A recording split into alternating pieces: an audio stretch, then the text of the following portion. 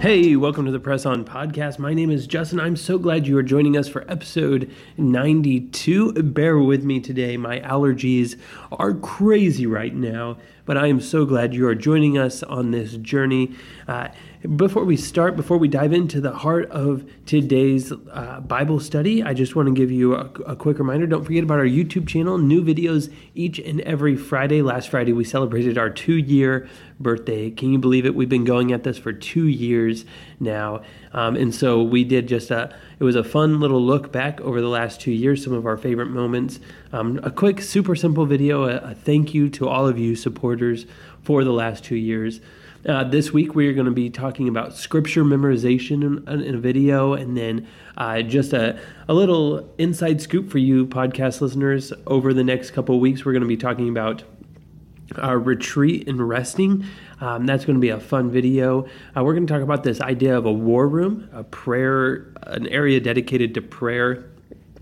We're going to take a deep look into prayer journaling. And then we have a 4th of July special and a few other things planned, all leading up to our 100th podcast episode, August 2nd. And so I'm excited. We got a full summer booked, but one of the most important things we do is each and every Wednesday right here on the podcast, we spend 8 to 12 minutes diving into the Word of God and just breaking it down and applying it to our lives, because if anything helps us press on in this life, it is the Word of God. And so we have been slowly going through the book of John. This is part 8, and we are finally beginning chapter 2. Yes, it took us 7 weeks to get through chapter 1.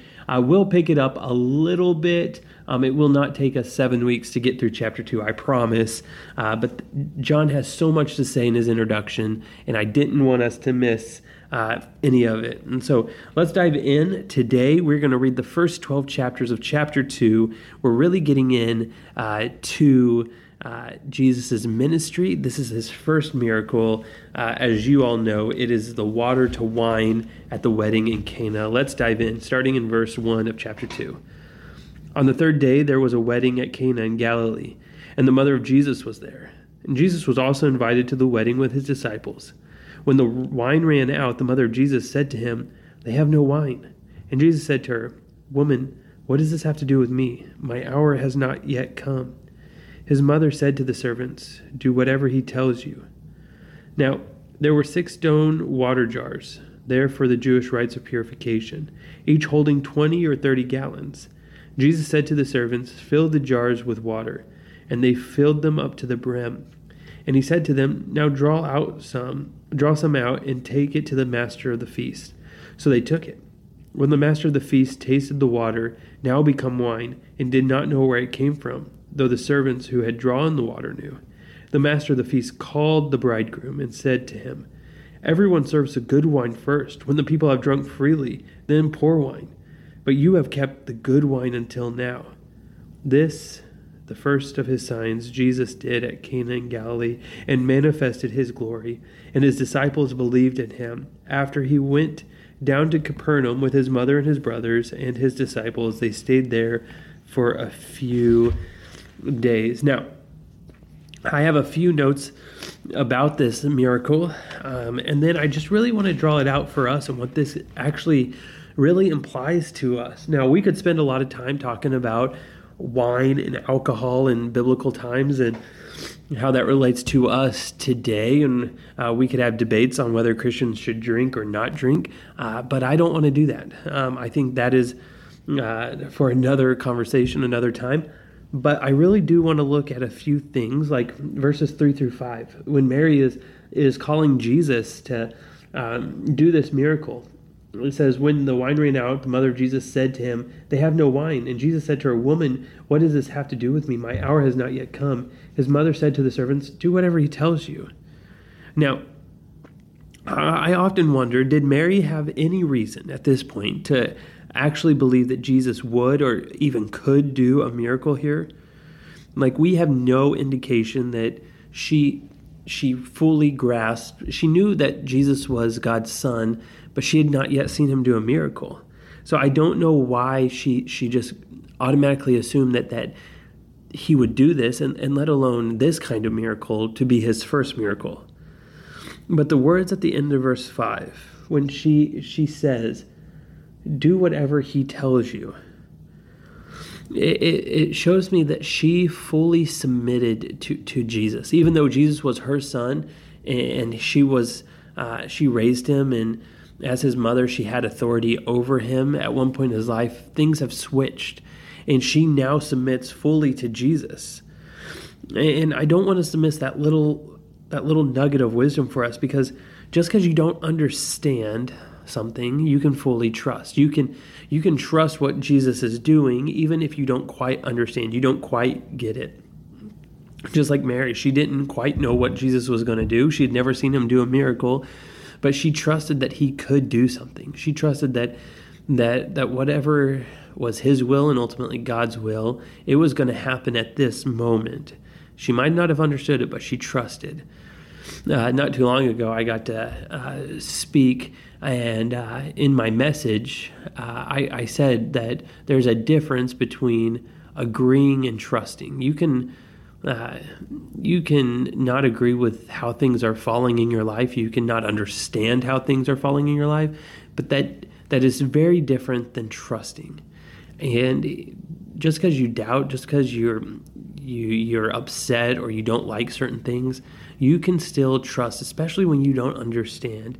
So if you've really submitted your life to Jesus, even in the moments you don't understand, you can still have trust, and that is so vital. And now, also, verse 9 and 10, I highlighted. It says, when the master, he tasted the wine, he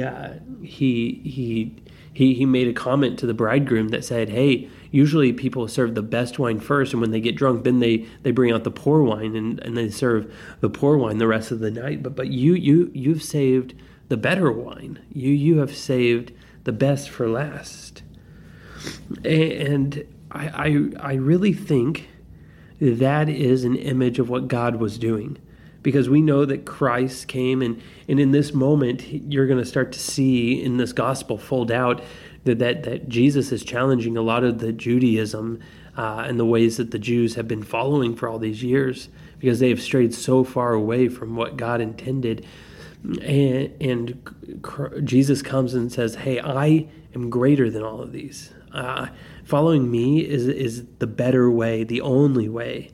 And it's almost like God has kept his best gift, being Jesus, for this very moment. Just like the master of the feast, he says, you have kept the best for last. God has kept the best for us in this moment. And I love that. Verse 11, it says, this is the first of his signs Jesus did at Cana in Galilee, and manifested in his glory. Now, I often wonder if there's this connection here, because we see similar wording in the story of Moses. And Moses also turned water, he transformed water. But do you remember what he transformed water into? He transformed it into blood. Moses transformed water into blood. Jesus turned water into wine. And Moses, when he transformed water to blood, that was a sign of God's judgment that was about to come. That was one of the plagues leading up to the Exodus, because Pharaoh wouldn't let God's people go. That was God's judgment. But when Jesus turned water into wine, what did that bring? It didn't bring plagues. It didn't bring judgment. But that wine brought joy to the wedding. You see, there is a connection here, but where Moses was delivering God's judgment, Jesus is bringing joy into the world. And sometimes following Jesus and studying Scripture and hearing lessons, sometimes we can become so rigid on the rules that we have to follow. I often say the rules we get to follow as Christians. We want to honor God with all we do. That sometimes we forget about the joy, just the pure joy and satisfaction that Jesus brings, even on our worst days, even going back, even on the days that we don't understand what Jesus is doing, there's this joy, there's this peace that passes all understanding. And I see that in this story when Jesus turns water into wine. He brings joy to this wedding when there was essentially a disaster happening around him. A wedding in those days, running out of wine, was not a good thing. And so Jesus, he steps up. And though I don't know if he would have chosen, I don't know if this would have been his first miracle, but because his mother asked and God allowed him to begin his ministry at this moment, Jesus was able to bring joy into this wedding. Now, when I say Jesus wouldn't have chosen this to be his first miracle, I don't know. I'm just saying if it were me, my first miracle would have been something different. It would have been the healing of the blind man or the lame man that couldn't walk. But he was requested to do this by his mother, and he says, "My hour hasn't come," but he goes ahead and does it anyway. Now, there's one last thought I have about this whole story. Jesus' very first miracle, whether it was one that he had planned on doing or one that just in the moment he's like, okay, I'm going to do this now, was all about transformation. And all through Jesus' ministry, it's going to be one about transformation. Jesus is all about transformation. Heart transformation, transforming the way you live, the way you've been thinking all these years. Not too long from now, we're going to see Nicodemus, a religious leader, go to Jesus. And Jesus challenges the way that he thinks and the way he's always thought about things. Jesus brings transformation. Don't miss the joy that comes from knowing Jesus, but also don't miss the transformation and the joy that comes from a life transformed by Jesus. Man, is my life exactly the way I want it to be? No, there's a lot of things I wish was different. There's a lot of things I wish was better in this moment. But I would never trade knowing Jesus, because knowing Jesus has transformed my life, even in the last 2 years. And I've grown in my relationship by doing this podcast, and I've grown in my knowledge of the Word. That transformation that has come even in the last 2 years, there's a joy and there's a peace inside. In that right there, I would not change for the world. Don't miss it. God is doing a work in your life right here and right now, and there's a joy that comes with that. Jesus is all about transforming. He transformed water into wine, and he is transforming you. And because of that transformation, we can do one thing, and that's the same thing we've encouraged you to do now 92 times, and that is to press on. Hey, I can't wait to see you. Don't forget YouTube this Friday and another brand new Bible study podcast next Wednesday. Adios.